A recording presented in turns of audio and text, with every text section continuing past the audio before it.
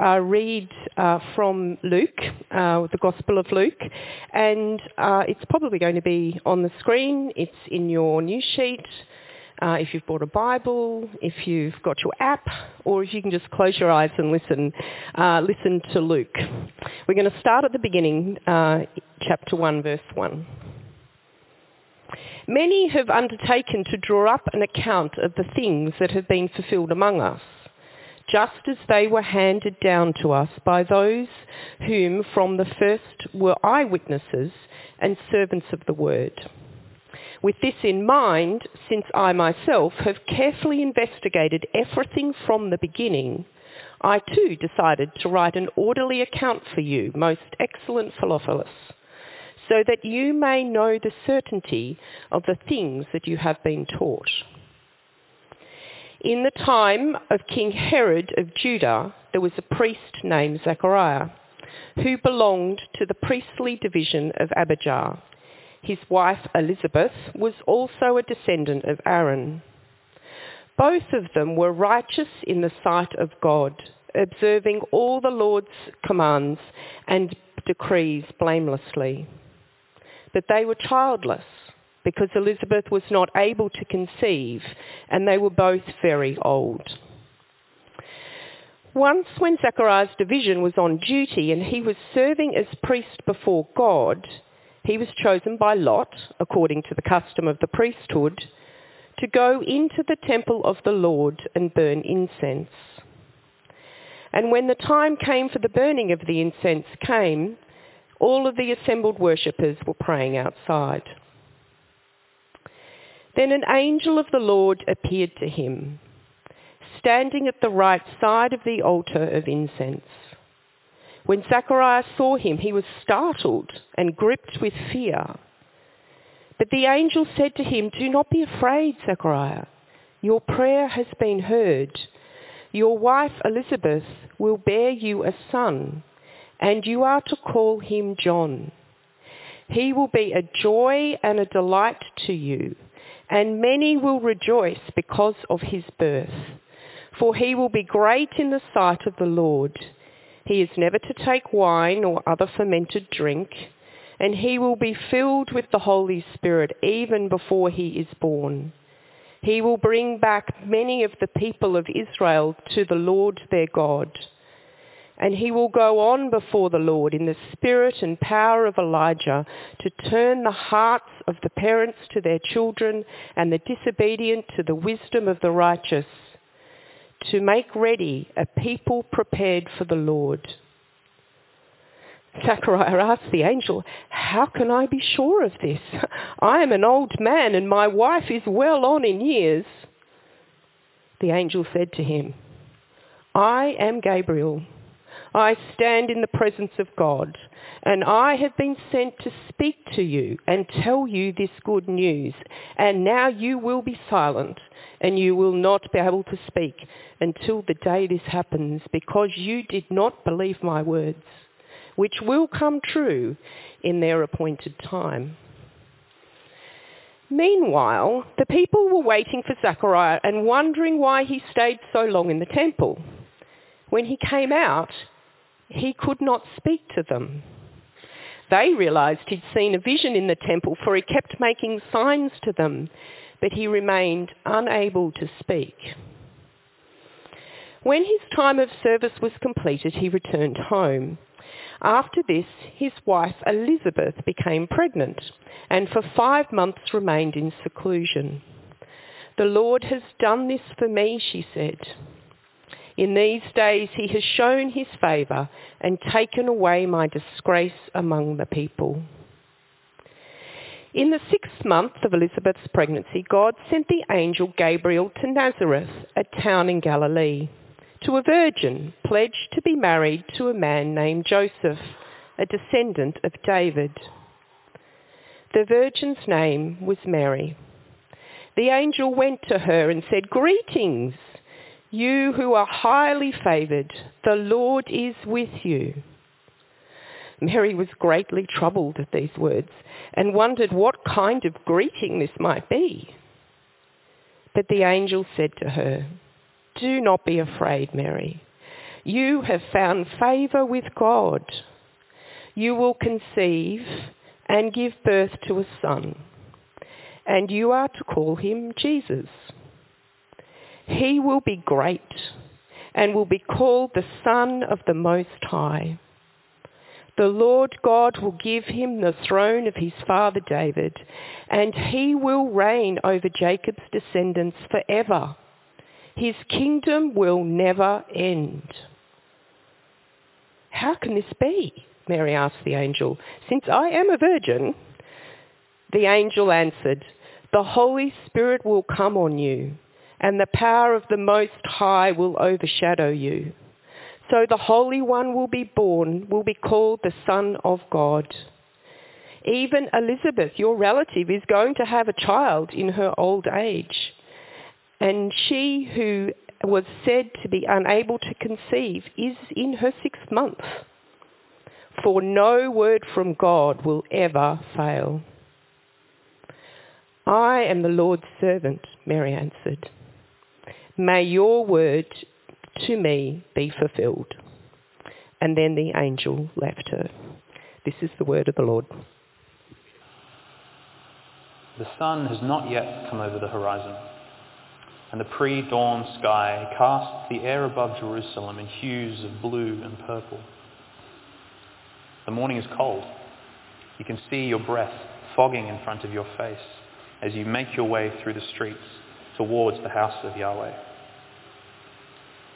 The closer you get to the temple, the busier the streets become until you find yourself moving into the outer courtyard with hundreds of fellow Israelites, here to witness the morning sacrifice, to sing psalms of praise and pray to the God of your ancestors.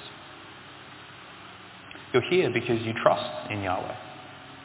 You strive to love and obey him because you believe in his power and faithfulness to fulfill the promises he's made in the scriptures. Promises of a voice crying in the wilderness, of Israel turning back to God, of a king from the line of David, and the eternity of peace and flourishing which that king will usher in. Even after 400 years of silence from the prophets, centuries of violent oppression, you believe that one day these promises will be fulfilled. And so you gather here in the temple with all the other faithful Israelites. As 2 of the priests emerge from the temple, leaving their 3rd elderly companion to complete the incense ritual they've set up, you and all the faithful remnant kneel down in the courtyard to pray, to ask the Lord to fulfill the promises that he's made.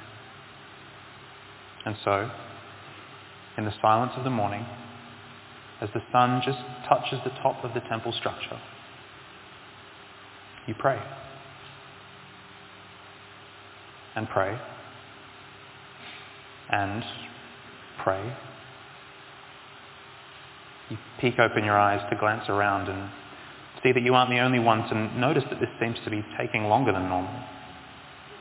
The sun is well and truly over the wall of the outer courtyard, and the priests standing near the entrance both look quite concerned. They begin to talk quietly to one another. Just as you start to wonder whether you should quietly leave and get started with the rest of the day, the temple door grinds open, and the elderly priest comes stumbling down the steps, gesturing wildly to his companions. But as far as you can tell, he's not saying anything. A murmur goes up from the crowd as you wonder at what on earth might have been happening inside the temple. Eventually, after much discussion, the crowd disperses, and you leave to prepare for the day's work. A little surprised, a little confused, but still confidently holding on to the hope you have in Yahweh and in the promises he'll one day fulfill.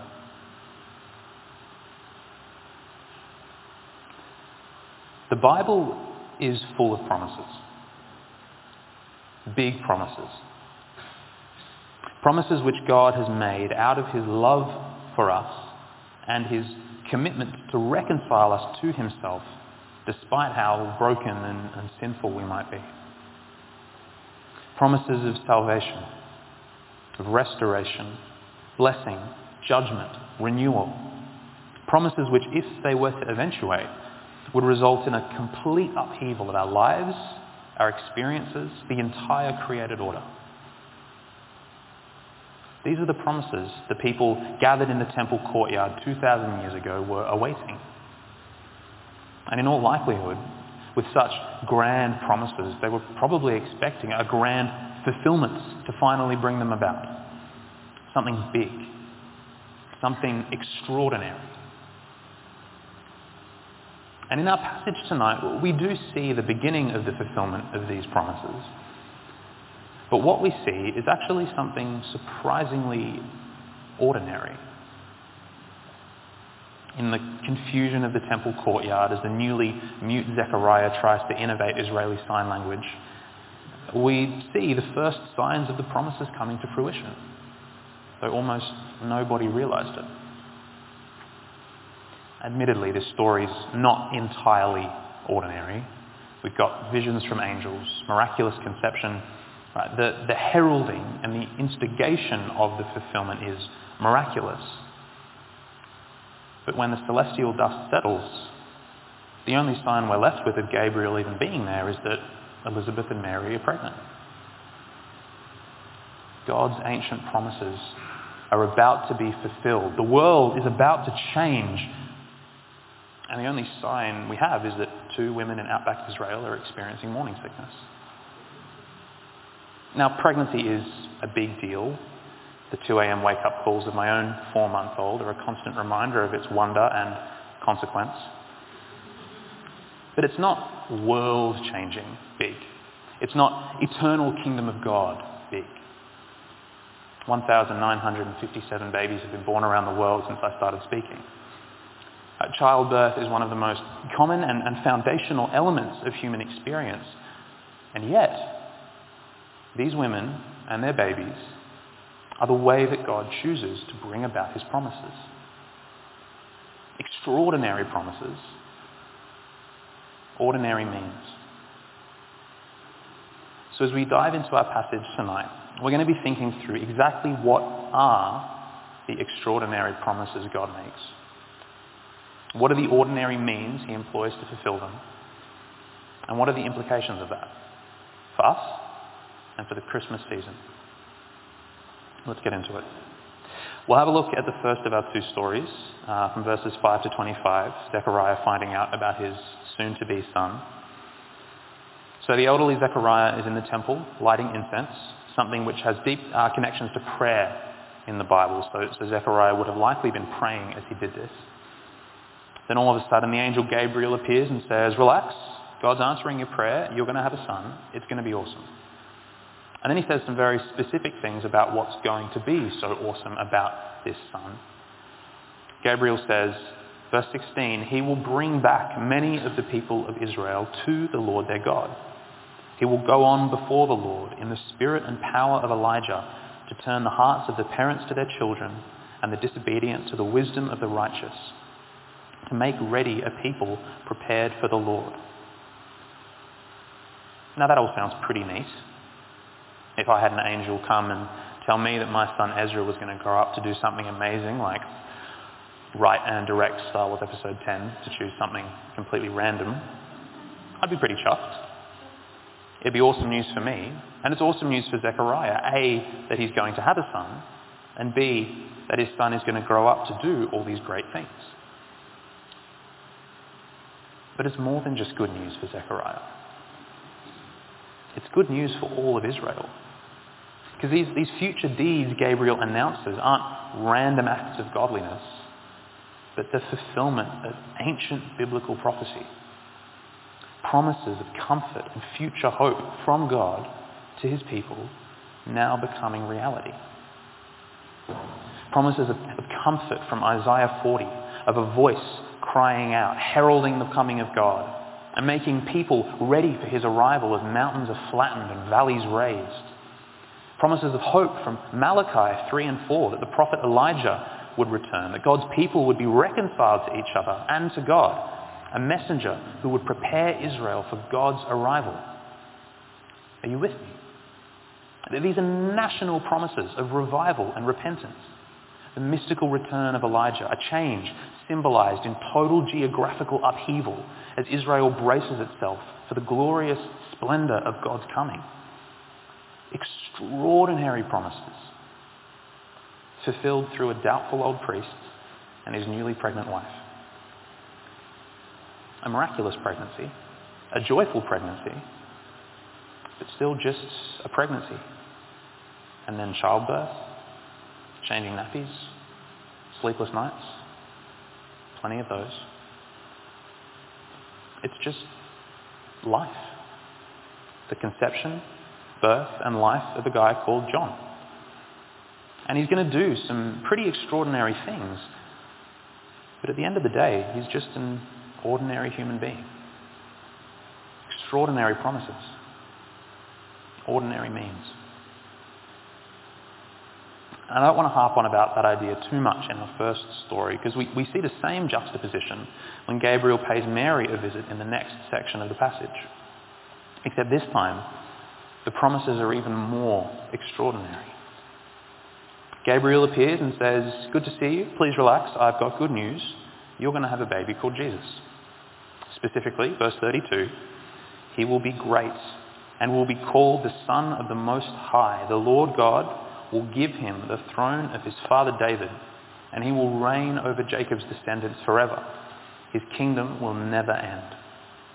As well as the fact that he's going to be called the Son of God.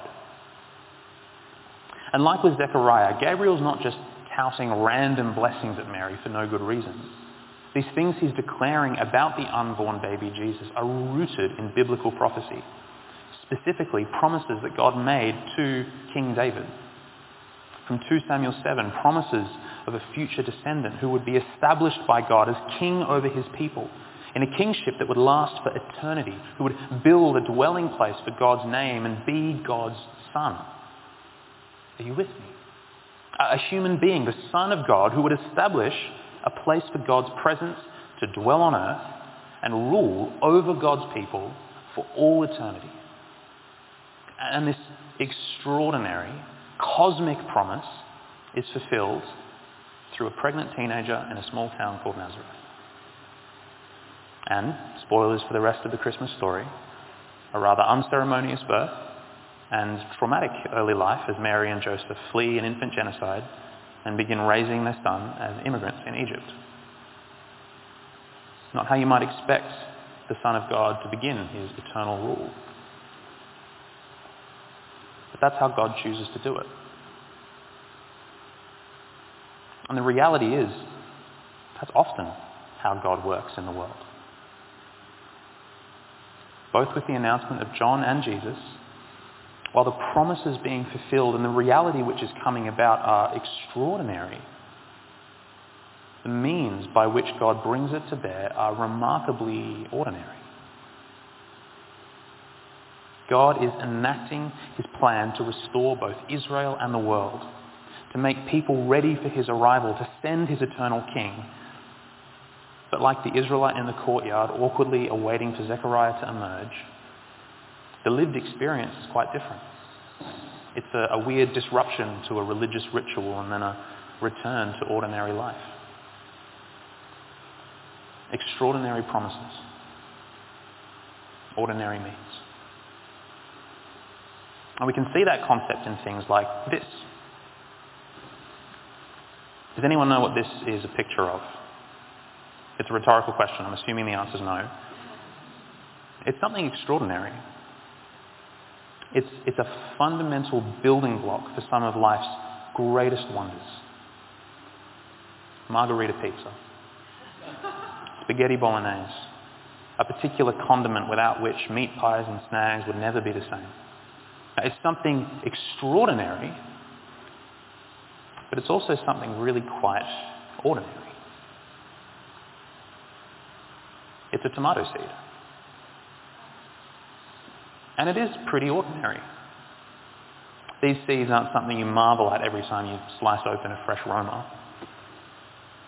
But there's also something extraordinary going on with them, both in what they will ultimately accomplish, ketchup, pizza, really most of Italian cuisine, but also just in what they are. Contained in this one seed is the potential for an entire tomato plant and hundreds, thousands of additional tomatoes. It's an ordinary thing, but the hidden reality of it, the future promise it carries, is really extraordinary. Unless you don't like tomatoes, but I hope you still get the idea. It's how God likes to work. Extraordinary promise, ordinary mean. But why does God do this? Why is this how God chooses to work? Is it because he's too weak to do anything more grand? Is it because he just likes to be mystically obtuse? No. He does this because he loves us. God is within his right and power to do what he wants, how he wants. But because of his love for us, he chooses to work out the purposes he has for us through us. He chooses to work out the purposes he has for us through us. We are human beings made in God's image, not passive pawns in a divine chess game, but creatures of agency and dignity, called to model our Creator to the creation. And God is at work in accordance with that. Yes, there are angels and miracles and things we don't understand. It's the Creator of the universe after all. So much of how God is at work in the world throughout Scripture, and still today, is through the lives and actions of ordinary people. For example, we might ask the question, what happens when someone comes to faith in Jesus? Well, the extraordinary answer is that they are saved from the consequences of their sin. They pass from death to life, from darkness to light. They're adopted into God's family. They are indwelt by the Holy Spirit. The ordinary answer is that they had a conversation with a friend. They heard a sermon. They were taught the Bible by their parents. An extraordinary reality which plays out through ordinary means. I take that as a real encouragement. The plans and purposes of God and the promises he makes to us in his word don't require a supernatural event or a heightened emotional experience to be true. They're just as real in life's most difficult or boring moments as they are in times of incredible joy. Now we might think of any of the multitude of promises God makes to us in his word to illustrate that point. But for the sake of having something we can actually remember and hold on to in the coming week, I've just picked one. From Ephesians 2, God raised us up with Christ and seated us with him in the heavenly realms in Christ Jesus, in order that in the coming ages he might show the incomparable riches of his grace expressed in his kindness to us in Christ Jesus.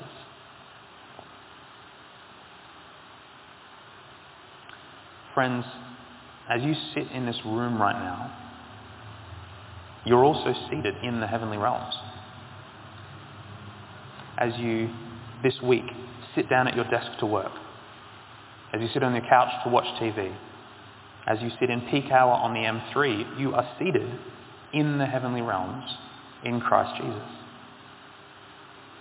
with God, in his space, awaiting the incomparable riches of his grace in the age to come.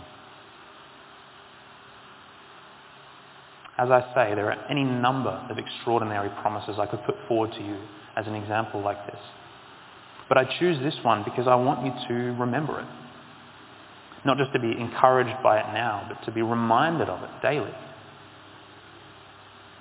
And so whenever you sit, be it on a dining chair or a toilet, I hope that something as ordinary as the act of sitting down can be a prompt to remind you of this incredible, extraordinary reality that is simultaneously true. You're seated in the heavenly realms. Extraordinary promises. Ordinary means. It was true for Zechariah, Elizabeth, Mary, and it's true for us as well. God's promises are life-changingly, world-changingly extraordinary. But the experience of them is so normal and ordinary that we can often forget.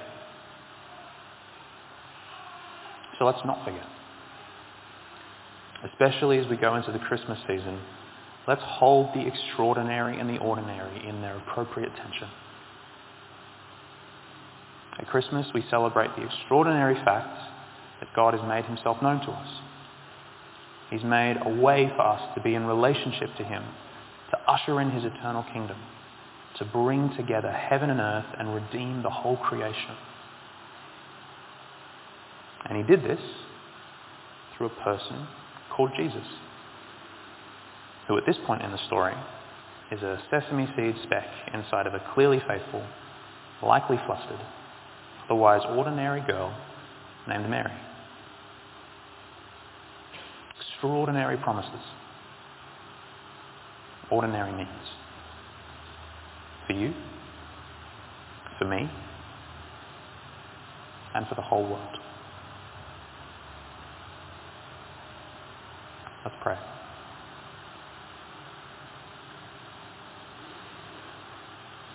Heavenly Father, we thank you for the way that you love us and the way that you work through our ordinariness to bring about your extraordinary plans for the world.